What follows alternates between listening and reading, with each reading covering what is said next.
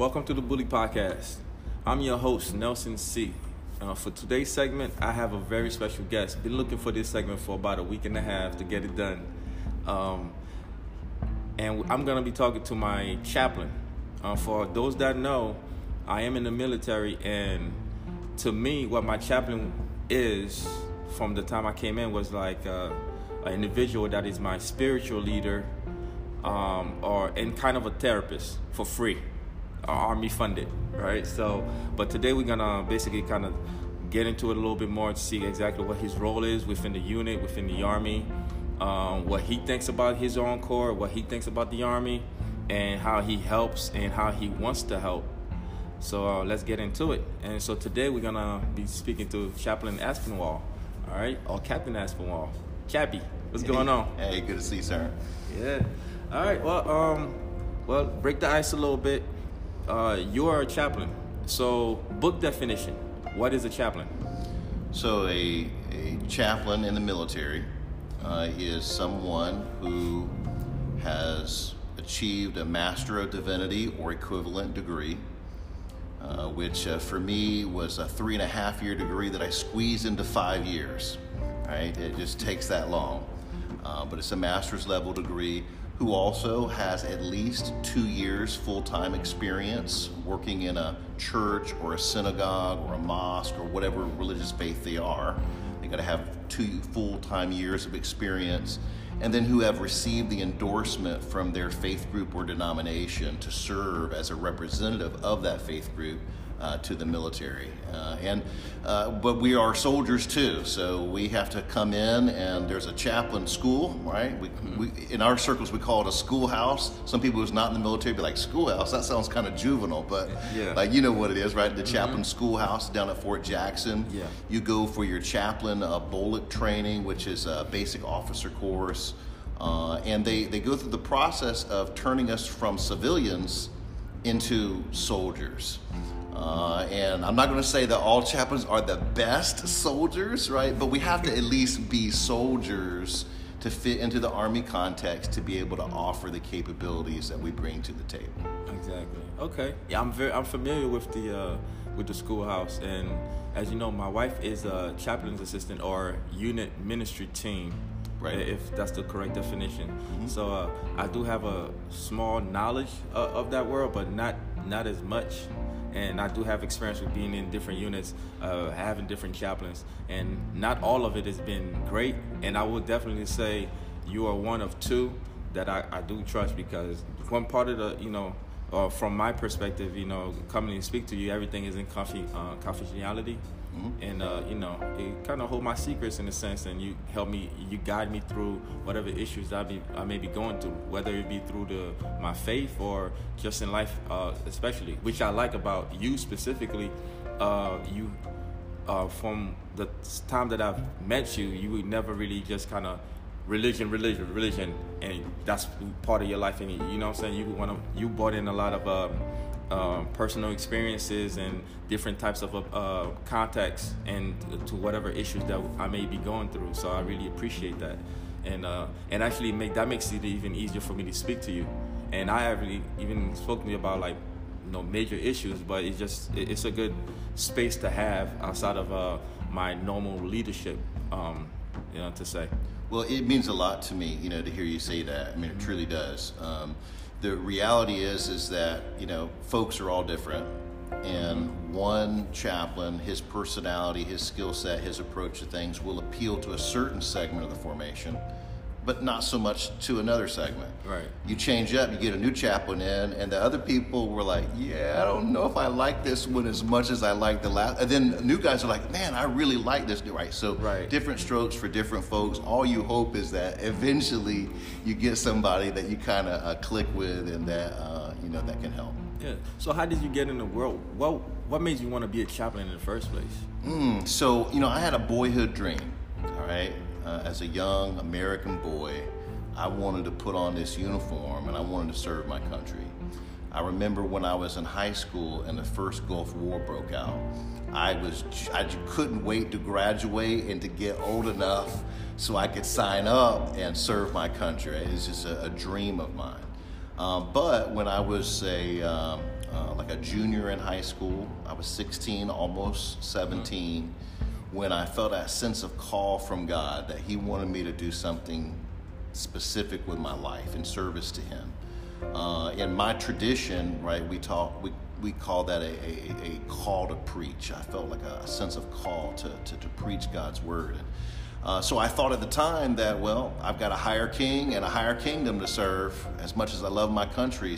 But I'll never, see that dream fulfilled. But so it's kind of cool that all these years later, and and you're looking at me, so I'm older, I'm more mature. Yeah.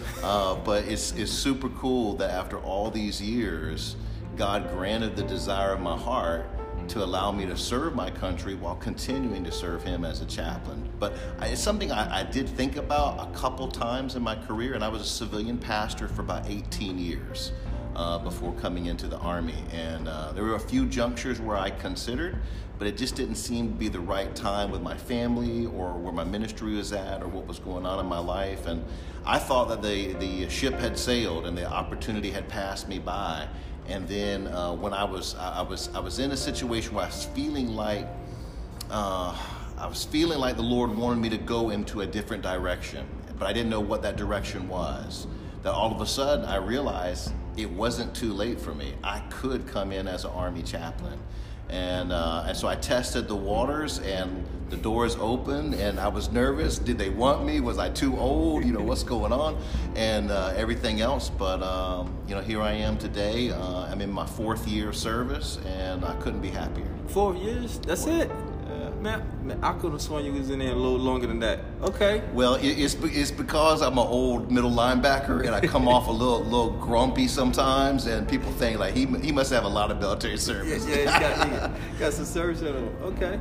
Yeah. All right. So you was you was a pastor prior to you joining the military, so you do have that experience. That's cool. Here's one question I did have, and I just kind of want to jump right into it. And the reason I want to ask this particular question is I saw the movie Hacksaw Ridge, if you know where I'm going. Mm-hmm. So I don't know I want to say you're kind of similar to the point where you are a conscientious. So I'm not a conscientious objector. Okay.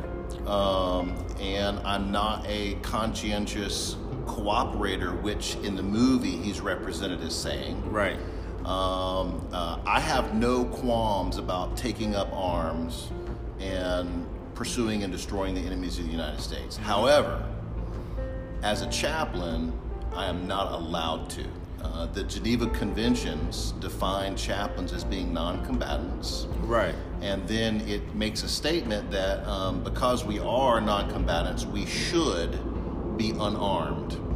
And it's interesting that the United States looks at the word should and takes it as being definitive. We shall be unarmed.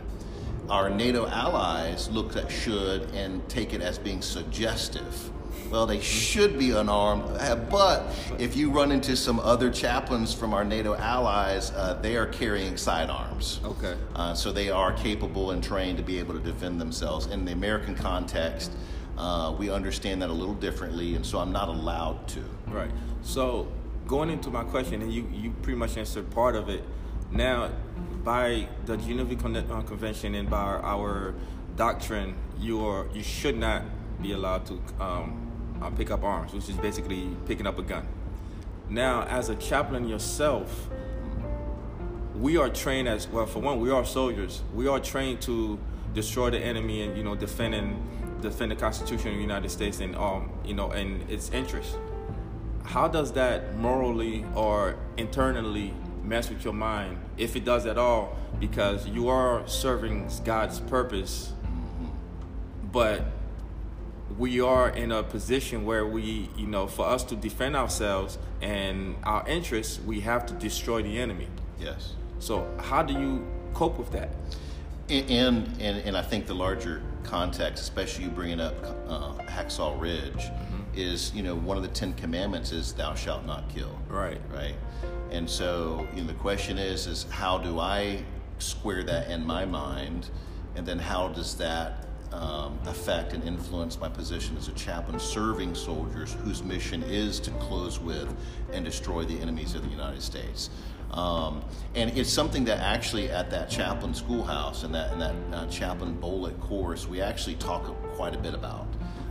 We will divide up into groups and allow the groups with slightly different views to debate and to raise points and counterpoints. And it's an interesting exercise. And my particular group that I was in, we all agreed that chaplains should be non-combatants.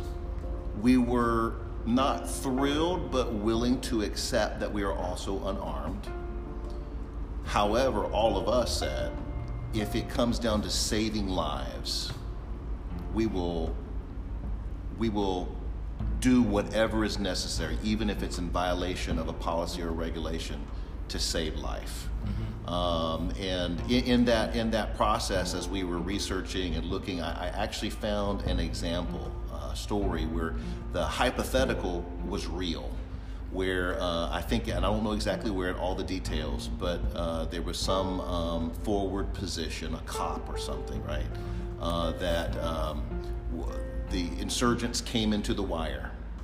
And for whatever reason, the chaplain was the only one who was awake, alert, and in a position at that time and location to take up a weapon and to begin to defend the lives of his soldiers. He did. Obviously, others woke up, they engaged, right? They repelled the enemy. And so there were two things that came out of it. One, he received a letter of reprimand.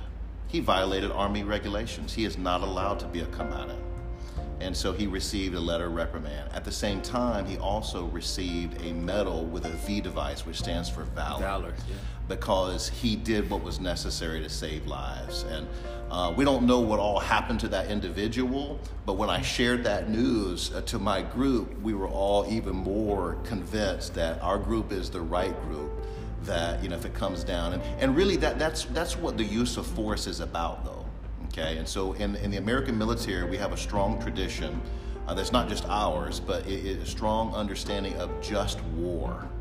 What is and what defines a justified conflict? And there are a lot of criteria that go into that, but that just war theory engages not only going to war, but how you wage war, right, ethically and morally. And what your aims are, and so on. And so when we talk about that, we're talking about ethics and what are the rules and what are our applied moral principles. And there does need to be an ethics of the use of deadly force. And one of the things that I encourage soldiers is if they're getting ready to go into combat, they need to do the heavy mental lifting to sort through their beliefs, their religious convictions, and their thoughts with the reality that they may have to take a human life. Because what happens is if they don't sort through that and come to a sense of understanding of what they're doing and why, they can experience something called moral injury. And they feel a false sense of guilt over, I did this, and I feel all tied up on the inside and conflicted about it. And moral injury is actually a major predictor of PTSD. Not all PTSD is related to moral injury, but moral injury does amplify the chances of experiencing PTSD or post-traumatic stress syndrome, or disorder. But so I encourage people to think through those issues, and it's something that we in our chaplain course we were encouraged to think about. We had one chaplain that when our small group leader said, "You are a part of a machinery whose purpose includes the waging of war. Lives will be taken. You can't wash your hands and say to yourself, well, I'm not pulling the trigger, so I don't have to worry about it." No, because your job on the battlefield as a chaplain is to help soldiers rebound from the traumas and experiences of conflict and get back into the fight. I mean, that's one of the strategic uses of chaplains, is chaplains can come alongside, support soldiers when you lose your battle buddies, when you lose your friends, be able to pay them respect, but then cauterize that sense of loss, right? You got to cauterize it and get back into the fight the next day. So chaplains help enable all of that. And so it was put to us like, hey, you're going to have to think about it. And I saw one chaplain in our class really struggle with that for the next several days as they sorted through, can she really sign on to be a part of this? Eventually, yeah, she reached the point where she understood, yes, I can. Mm-hmm. Because ultimately, what we as a part of the American military seek to do is to serve justice. I remember a Navy chaplain one time praying at the Army-Navy game, which is coming up, by the way. Super excited. Go Army, be Army. Navy. But the Navy chaplain did a really, really bang-up job on his prayer. And I remember in his prayer, he said, as we swing the sword of justice, right? And I'm like, yeah, that's a good way of describing what we do. We try to free oppressed peoples. We're not trying to oppress people. We're trying to liberate people.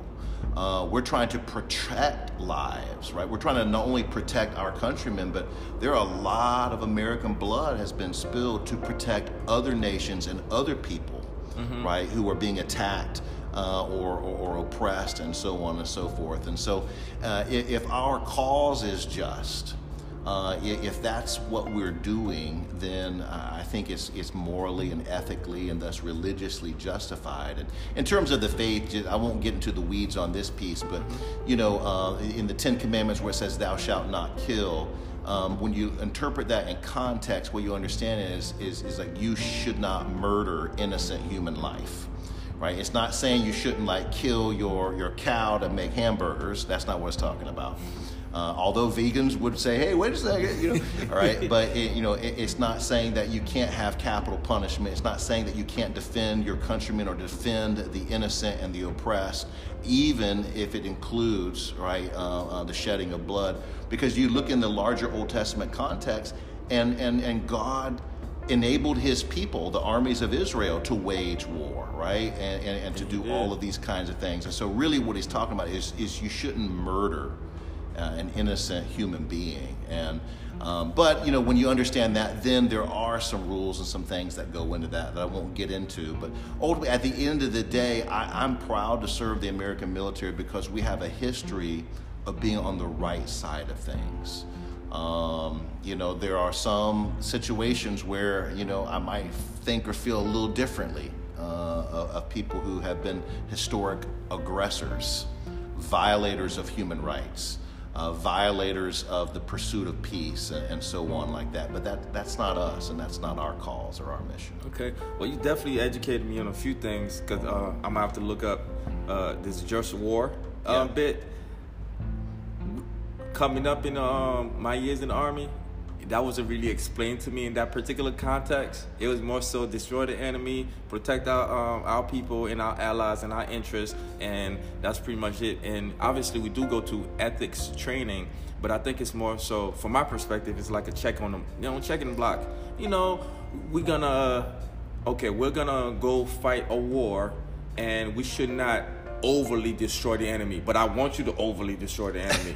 I know. And those briefs are check the box. That's exactly what it is. The first ethics brief I did in the Army, I did in a sister battalion in our brigade. Actually, afterwards, the commander gave me the battalion coin because he said it was the best ethics brief he had ever been a part of in the Army, because I wasn't up in the clouds talking about ethical theory. Right. I mean, it is an academic discipline. It is. But rather than being academic and whatever, I just brought it down to where the rubber meets the road, and what people have to do and think through to understand what is the ethical use of deadly force. And he was super excited about it, and so on. But I hope, and I think all the chaplain corps hopes that more and more chaplains are trained to be able to engage people on that kind of a realistic level and have a place at the table. Because and I did this for our guys before we went into Afghanistan, because even though most of our guys are not trigger pullers, right? That's not our unit's makeup. But you never know what's going to happen, and I don't want anyone to have to do that and then walk away feeling a false sense of guilt as if they had done something wrong. And so, but it is important, and I hope that it increases to help soldiers, and we can have those kinds of conversations to prepare them, because I know you've seen some things, you've walked through some things, and probably you would have benefited from some of those discussions. I think so. I definitely think so. I mean, because even for my first deployment, my only deployment to Afghanistan, rather, I was not comfortable with my chaplain. I didn't trust him. And I don't think it was any fault of his own. It was just more so, there was nothing about him that I saw that was approachable or that he could relate to. It was more so like, yeah, I'm around and I'm gonna check in the block. I could be wrong, but from my perspective, that's the way, I seen it. Plus, I saw that he was supposed to be there, or he was there for one of my young battle buddies that I cared about, and that turned into tragedy, kind of. And I believe today I wrongfully blame him for the incident, because you cannot control somebody's actions. But I feel as though, like, if I came and spoke to you, about if I was the individual, and what's the you wish he could have done more. I wish he could have done more. So that was the conflict that I went through, and because of him, I've viewed a lot of chaplains that in that exact same light. Then every time I would kind of ease up a little bit, I would confide in some. For some reason, the things that I would say would come out into the light. Like, hey, bro, you know what I mean? Well, I'm super sad to hear that, because that should never ever be the case. Granted, I think I have a particular position because I'm married to a chaplain's assistant. You know what I'm saying? Right. So maybe they were trying to help by bringing up my issues, and I feel like, hey, I was still speaking. You know what I mean? Right. So that always put a bad light on it, and from me and you. It definitely, because my last chaplain was in Korea, and he was definitely one of the last ones that did it. And so you were the very next one, and you really turned that all the way around. Because and we basically, I feel as though we got close when we went to Camp Cassidy in that little in that little quarantine. There's nothing like embracing the sun together to bring some bonding. Exactly, like you are actually a normal person. Yeah. You know what I'm saying? You don't put yourself on a high horse or anything, and you know exactly how to calm each other down. Plus, one of the things too, and I think a lot of soldiers, not only myself, it's like you are the daddy, if that makes sense. Like, as far as like, oh man, I cannot speak this certain way around him. And you did not make me feel that way at all, or any of us for that matter. Everybody was comfortable speaking in their own, let's say, native ways, right? Well, and some of that comes down to the fact that I wasn't always a preacher. Exactly. Right? And and I used to work construction, and I don't judge people on any of those kinds of things, right? I'm here to help. And I think that sometimes now, this is not a slight against younger chaplains, okay? Because we need them. We need those fresh legs and all that they can do, so they can do all the hula stuff, right? To be able to be attached to certain kind of units, that you have to be able to bring that. Us older guys, like, I'm as good once as I ever was, but like only that once, right? I got to recover the next day and bring it again, and I might not be able to.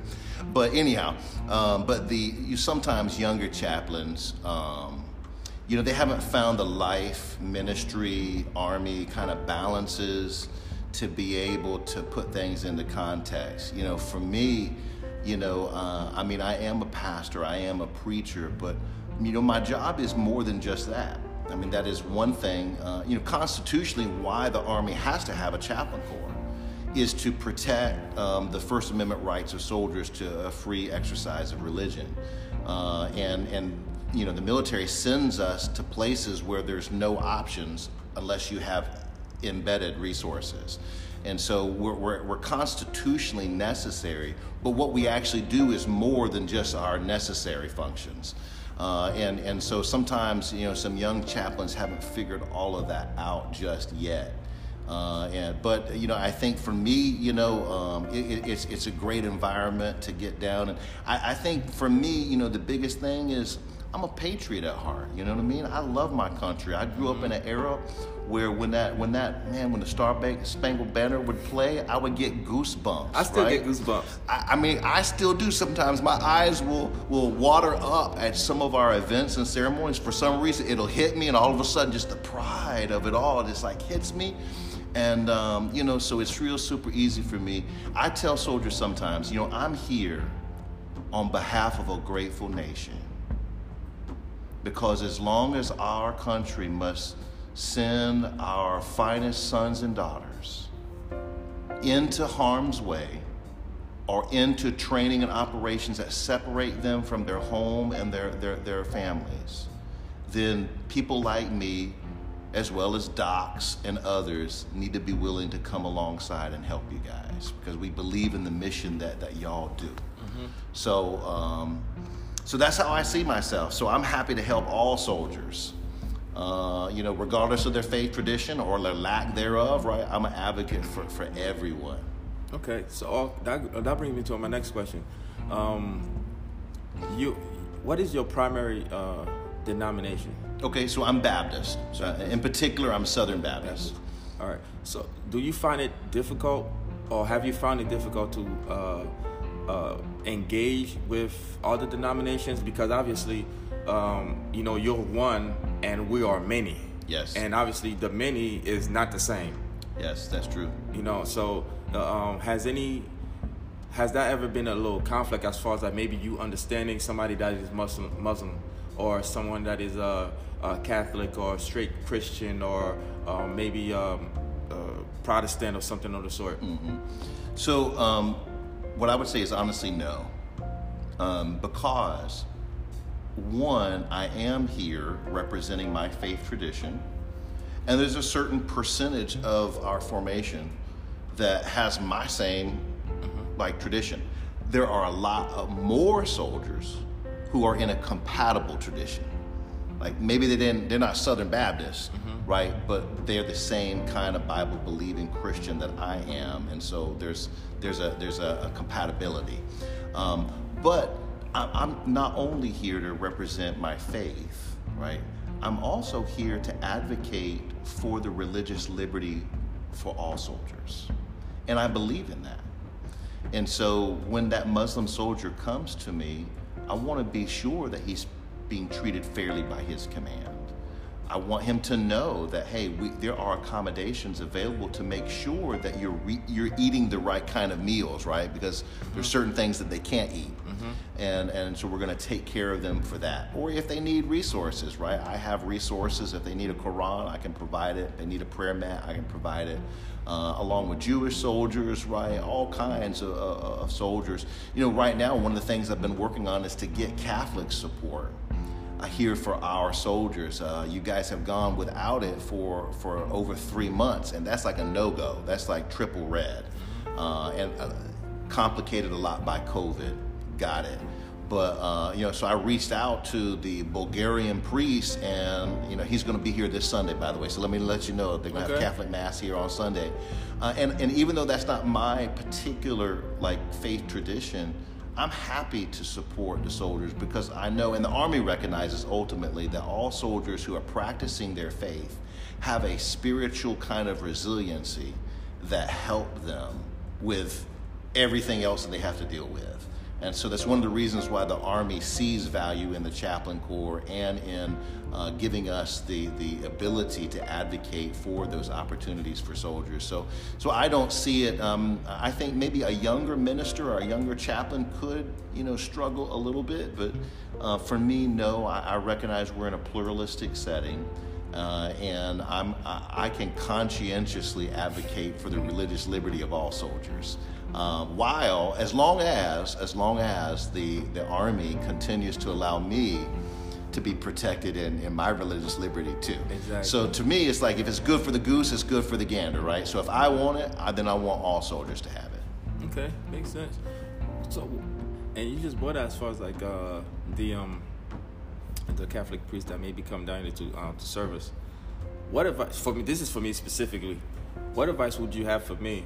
Because aside from the one service I attended in Castering with you, I haven't been to church in a long time. I'm not gonna say that my face is tainted or that I feel it's a waste of time. I feel as though I haven't received that calling to, you know what I'm saying, go back in a church per se setting. Because I do pray, you know, a few words every other day or so. You know, I speak to God, and I am very, I think I have a pretty good relationship. It could be better, but obviously, you know, with things that's going on in personal life or with work and, you know, all types of stressors, sometimes I'm like, man, God, I know you love me, but why, you know, every other month or something, I gotta go through it. You know what I'm saying? Oh, I think we all have had the same thoughts on this rotation because it has been definitely different than previous rotations. Let's just leave it at that. Yeah. You know, in terms of what we've had to deal with and the curveballs thrown us. But you know, first of all, like, you know, in the Army and in other situations, we talk about something that's field expedient. Right, it's not exactly designed for that, but you could use it as a field expedient replacement. So, like my services in Afghanistan, I had Catholic soldiers, right, at my Protestant service. But I incorporated into my elements things that were familiar to them. Like we use the Lord's Prayer every service, right? I use like the Apostles' Creed and things like that they're more familiar from that liturgy, from a different tradition, because I want all folks to know that, hey, even if I'm not exactly your flavor, ultimately we're still seeking the same things together, and you can come to the table. And so there are that. But definitely, you know, for Sunday, come and be a part of that. But, you know, because ultimately faith is a personal matter. Yes. And so if you're not feeding that, right, then it diminishes, it weakens. Becomes more vulnerable. And then rather than being an asset that helps boost you, right, it can become a little bit of a liability too. Right. So, I just encourage you to, you know, practice your faith. Got the priest coming on Sunday, so definitely come, hit that up. I'm gonna do that, you know. Every now and then we definitely need that. We gotta come home to the actual church house, not just the self church or the home church. And everything else. That's really good.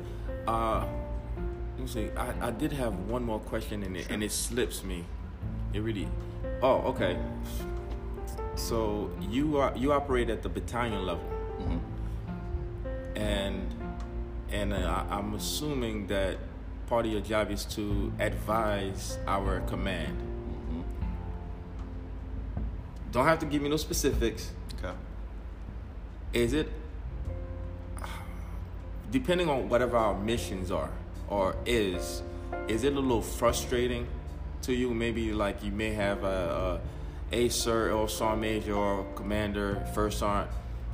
I think we should approach this mission setting and this avenue because, you know, you're gonna be stressing your Joes out, or they need some type of a morale boost, for example. I'll just say this: you don't have to get. I'm pretty sure we've been working 25 days straight, no days off, and tracking, and you know, and specifically with COVID, for some soldiers, all they have is alcohol, or, you know, the few that have it, you know, social media and video games. So, and your career thus far, have you ever receive any and back off me type, I hear you chat but I don't hear you because I don't want to hear you? Yeah, so I've been really blessed to have good commanders who have known what a chaplain can at least bring to the table, and generally, and I think partly because I'm as old or older than them, there's maybe a little bit more of a willingness to hear what I have to say than if I was a really, really young chaplain. So that just kind of works in my favor a little bit. But but we've had great commanders who have wanted to hear, and from hearing other stories, other places, other units and such. That's not always the case. So sometimes, you have somebody who's a commander, but they've seen some of the same things that you've seen over time, and they've got burnt by maybe some poor chaplains, and so they have a bad view, and they don't really value them. So that's possible. That does happen, unfortunately, from time to time. But one of the things when I do advise, I try to advise in a way where there's always a willingness to hear me. Now, if I come at it as, whoa, we need to do it, I think we should do it this way. Oh, yeah. Well, that sets up a only one person's going to win, right? And so psychologically, that's not how you approach a commander ever, even a company commander. You don't do it that way, because what I've learned in my age is you got to think strategically. Like, if you want to get something done, you got to use the strategy that you meet the end state, rather than you feeling like I won a battle, right?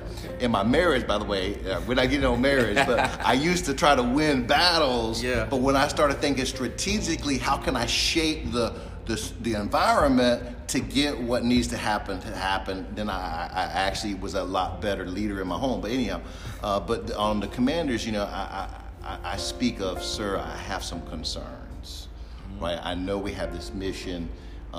But this is what I'm seeing. This is the feedback that I'm hearing, and I'm concerned if there's any way that we can do. And I've been really, really pleased, because commanders are normally like, man, if the chaplain's taking the time to speak up, I probably need to pay attention. And I remember one time in Afghanistan, I can't discuss the issue, but it was in a command and staff, and I encouraged all of the company command teams to re-engage their soldiers on a particular topic. And I threw out a little example, and the battalion commander said, wait, everybody, pause. Did you just hear what your chaplain said? If your chaplain throws out something like that in a meeting like this, he probably knows something that you don't know, and he can't tell you, but he's giving you guidance on that knowledge. You probably want to listen to the chaplain, and I really appreciated that. And the help that he gave. But, sometimes they can't, because sometimes we're not tracking like the pressure that they're under. But, sometimes, there are frustrations, because you see, but I always remind myself, I can only see from my field of vision, and I don't know what all else is driving some of those crazy mechanics that happen at times. Yes. Yeah, definitely. And aside from being a chaplain, you are some would say a therapist and psychologist at the same point, right? Oh yeah. You ever dealt with some soldiers who are like, man, you know what? Ain't nothing wrong with you. Ain't nothing wrong with you. I was one to ask that question. Like, no specifics, obviously, but like you somebody came to you or whatever, and it's like, Chap, I got some issues X, Y, and Z, and you look at them like your eyebrows raised up, like you sound like you're full of it. I'm tracking.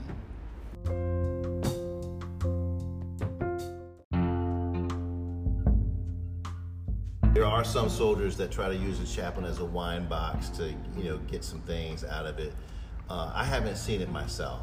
Maybe it's my personality. They figure, you know what? It's probably not going to go off on that chaplain, so they really don't.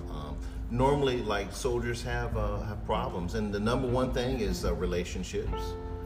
So it helps that I've been married for 26 years, and I've been through the roller coaster that is marriage and life with kids and everything else, and so I can relate to a lot of different situations and offer some help. But every now and then, you have somebody that's like, you know what, this is not a real problem here. But I don't tell them that, right? I'm there to support them, so I'm going to listen to them. I'm going to give them feedback, and I'm going to try to help them. But I'd be lying if I told you that I never thought like, they just need to grow up and But you pretty much said it. You have the experience. That's 26 years, which is a blessing, man. I pray that I get there, and obviously, with age comes wisdom, and we all hit, particular parts of our life, and we learn things as time passes. Sure. The one thing I can say is I don't think the same as I was when I did when I was 20. So which is a blessing. And even this year was a little. I'm not gonna say this year. This past month was a little tricky for me. I didn't really speak to a lot of people about it, but in the back of my mind, I was afraid, like kind of superstitious in a sense, as far as death, if that makes sense. Kind of off topic a little bit, but I'm trying to bring into perspective. I was my mother passed when she was 37. I'm 37, right? And her birthday was last month. So that was on my mind for at least 6 months. Like, man, do I have any underlying health issues that I don't know about, or is that type of stuff? And I was kind of stressing over it. Plus a whole bunch of other things that was happening. And it was one of them, conversations with God a few times, and every now and then, and even this particular year, I'll try to make peace within myself for some bad thoughts that I had over the years, or things that I was carrying on, even though it may not seem that way. And I figured, kind of talking about it helps. And and sometimes I just couldn't figure it out, so I just kind of let time passes on. And well, there's nothing abnormal about what you described at all. When a person loses their parents, they lose almost a shield of feeling protected. Not only because they're not in your life, but there is in the back of your head the understanding of I'm next. When you lose your parents at a young age, it's not as much as when you're an adult and think like, oh, I'm next, but there's still nevertheless a feeling of nakedness. Like in terms of the generations, I'm next. And when you reach an age that you lost your mother, that makes a lot of sense to me. So I wouldn't even call that superstitious. I think you're just reminded that her life ended, unfortunately, so short. And you've reached that same age. And there are a lot of people who have been in similar situations, and they've gone through the same processes. So, yeah, nothing abnormal there at all.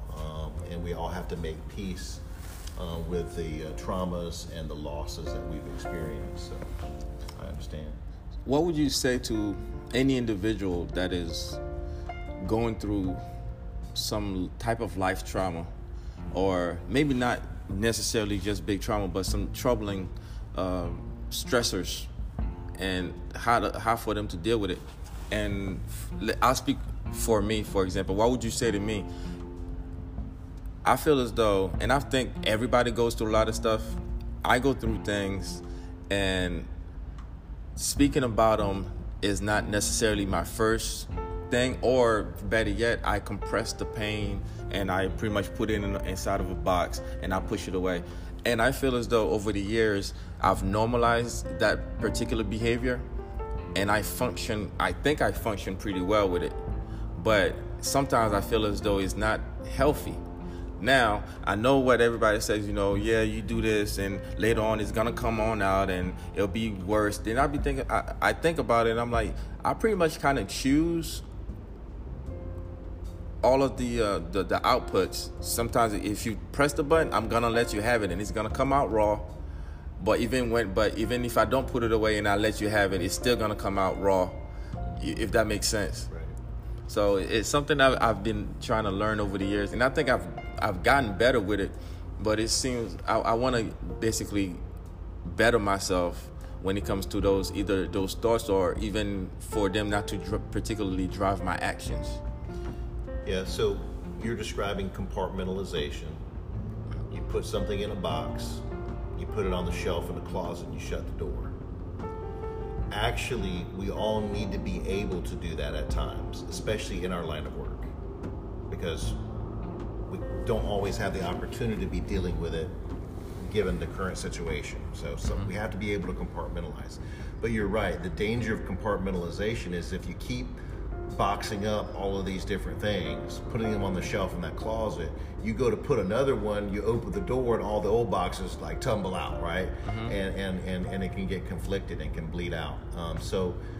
What you want to do though is there is a time to compartmentalize and put it on the shelf and get back to what you need to do, but you don't want to like run from it, like you're afraid to open that box. And so what you want to do is you want to face it, process through, spend some time thinking about it.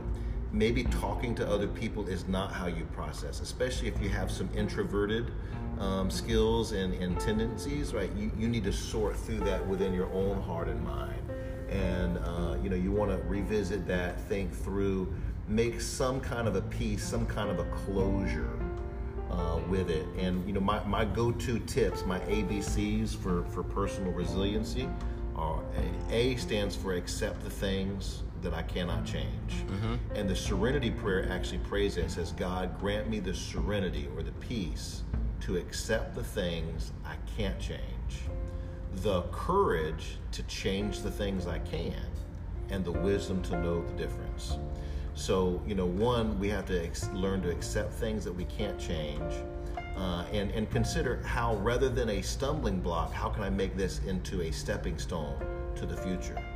And then 2, the B stands for don't stop believing, right? Don't lose your sense of hope. That things can and will change. Now, there are some things that can't change and that we can't change, but guess what? Its impact on you can change. But circumstances change, situations change. We move on. What feels devastating in one season of life, we move on from when we find new opportunities and new life and new growth. And we look back and we remember how that felt, but we know that life changed and we moved on from that. And that's one of my key tips for everyone dealing with a lot of traumas, a lot of stress and everything else, is that things will change. This is temporary. This is temporary. It will end. And so don't stop believing. The temptation that leads to despair is rooted in the idea that what's going on right now and how it makes me feel right now will never change, and I can't just go on forever like this. Well, it's true. You can't go on forever like that. The good news is, though, you don't have to. Things do, and things can, and things will change. When you're under the weight of the mountain or in the moment, it feels way too much, but just hold on. Don't stop believing. And then C stands for cope with stress in a healthy way. So, you talked about already like some unhealthy ways that sometimes people try to cope with stress, maybe hitting the bottle a little bit too much, and other things they try to do. And sometimes they're displacing. So if you've got internal turmoil that you're not resolving or reaching some kind of closure with, sometimes you will deflect and act out to other people and other situations with the energy that comes from that. And people do that who are angry all the time. Like they're grumpy about something, but then they go home, they take it out on their husband or their wife or their kids, right? And so, we want to avoid those kinds of things. And so we want to cope with health and cope with stress in a healthy way.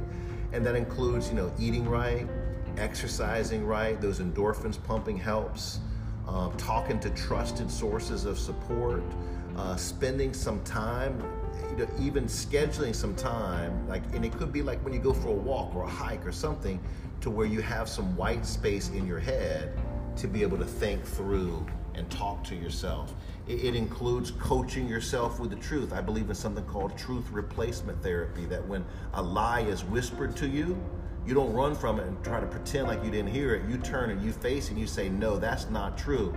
That's a lie. The truth is this, right? And so sometimes you have to coach your own self and your own life and your own heart and mind, and learn how to those skills of coping with stress in a healthy way. So those are my go-to tips in general, right, of how to deal with those kinds of things. And that's full of internal type turmoil, right? Yep, absolutely. Okay. So, because whatever's giving you turmoil, it might involve something that you have no control over. You can't change it. All right, so you can learn, how do I accept it? And accepting it doesn't mean that you like it. Accepting it doesn't mean that you are like, hey, okay, this is great. No, it doesn't mean that.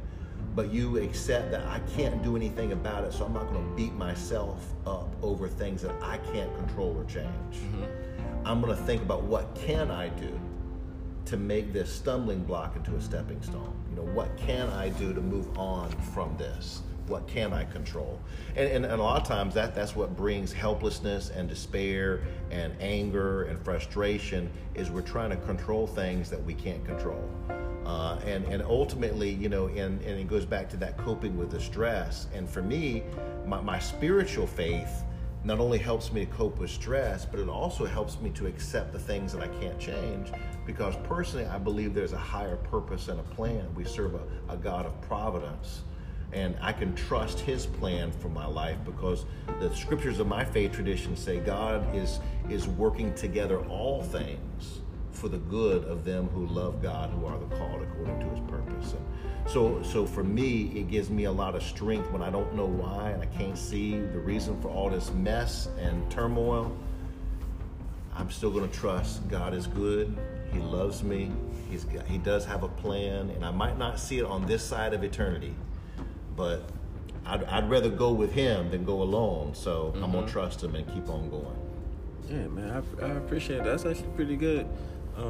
The kind of good things for me I think I've already been practicing it as far as like coping and everything. Mm-hmm. And I do know, and I do say this a lot too, like I can't worry about things that I can't change. And the things that I can't control is out of my control, obviously, so I should not stress over them as much. And one of the biggest things that I've been dealing with is I'm trying to choose to see if I should completely, and when I say completely, let go of past traumas. Meaning, like, if somebody did wrong to me, I can forgive you. I have forgiven you, but I have not forgotten. So just in case you even think you're going to say something to me now, do you not remember X, Y, and Z happened? You know what I'm saying? So that's been one of the issues that I've been fighting against. Because I was really the one, like, you know what? I just continue to take on the abuse or whatever you want to say. And just like, all right, yeah, you got it. You know what I'm saying? You got it. But I know what you did, but I'm just not going to bring it up. But now it's though, like, you say something, I'm going to fire back. And I don't even like that about myself. Because that was never really me in the first place. Like, oh, okay, you know what? I did this in the past or whatever. Or you did this in the past. And I'm not going to bring it up because I've chosen to forgive you. Or I've chosen to let it go. And there's some people that Sergeant, you know, Tom Thomas. Damn, I'm going off topic. There's an individual that I had issues with here. And I think that was a one-way street, because I think he was inadvertently, you know, what he did to me, whatever the case may be. But that's neither here or there. But I treated him poorly by my action, not necessarily by my actions, but inadvertently by my words. You know what I'm saying? Like, you know, don't fool with me. Well, what's on the inside is going to come out, and right, one way or the other. So if you got the attitude of the problem on the inside, it's going to show itself. And I always knew that. And I think the individual knew this also, but I don't know if he caught on to it, but I apologized for it, not too long ago. And it was really genuine and it wasn't for me. It's just, I feel like, you know what, sometimes I do come off a certain way, the way I speak to individuals or the way I may feel, whether it be true or not. You know, some people don't really deserve that type of behavior. And, you know, I've, like I said, I've apologized and I'm trying to move forward. And I think we're moving forward amicably, which is great. And also from even some individuals I know I'm not probably not going to see for the rest of my life. Well, and, you know, I hope I don't, because I'm really moving towards that I've outwardly said I've forgiven that individual. Because, man, I had a lot of hate in my heart. Forgiveness is a huge issue. We could actually do a whole podcast on forgiveness. Yeah. So I already have one, but to have somebody else's perspective. I'm going to give like this real brief, like the summary is like, so there's a power to forgiveness. There's a healing power to forgiveness. forgiveness in a lot of ways. Not only receiving it, but also giving it. And one of the things that really helped me to understand forgiveness is when I understood one particular definition, that forgiveness is me giving up my right to make somebody else pay for what they've done. So, see, forgiveness doesn't mean that what they did is okay, because it's not okay. If you got to forgive, then obviously it's not okay. Right.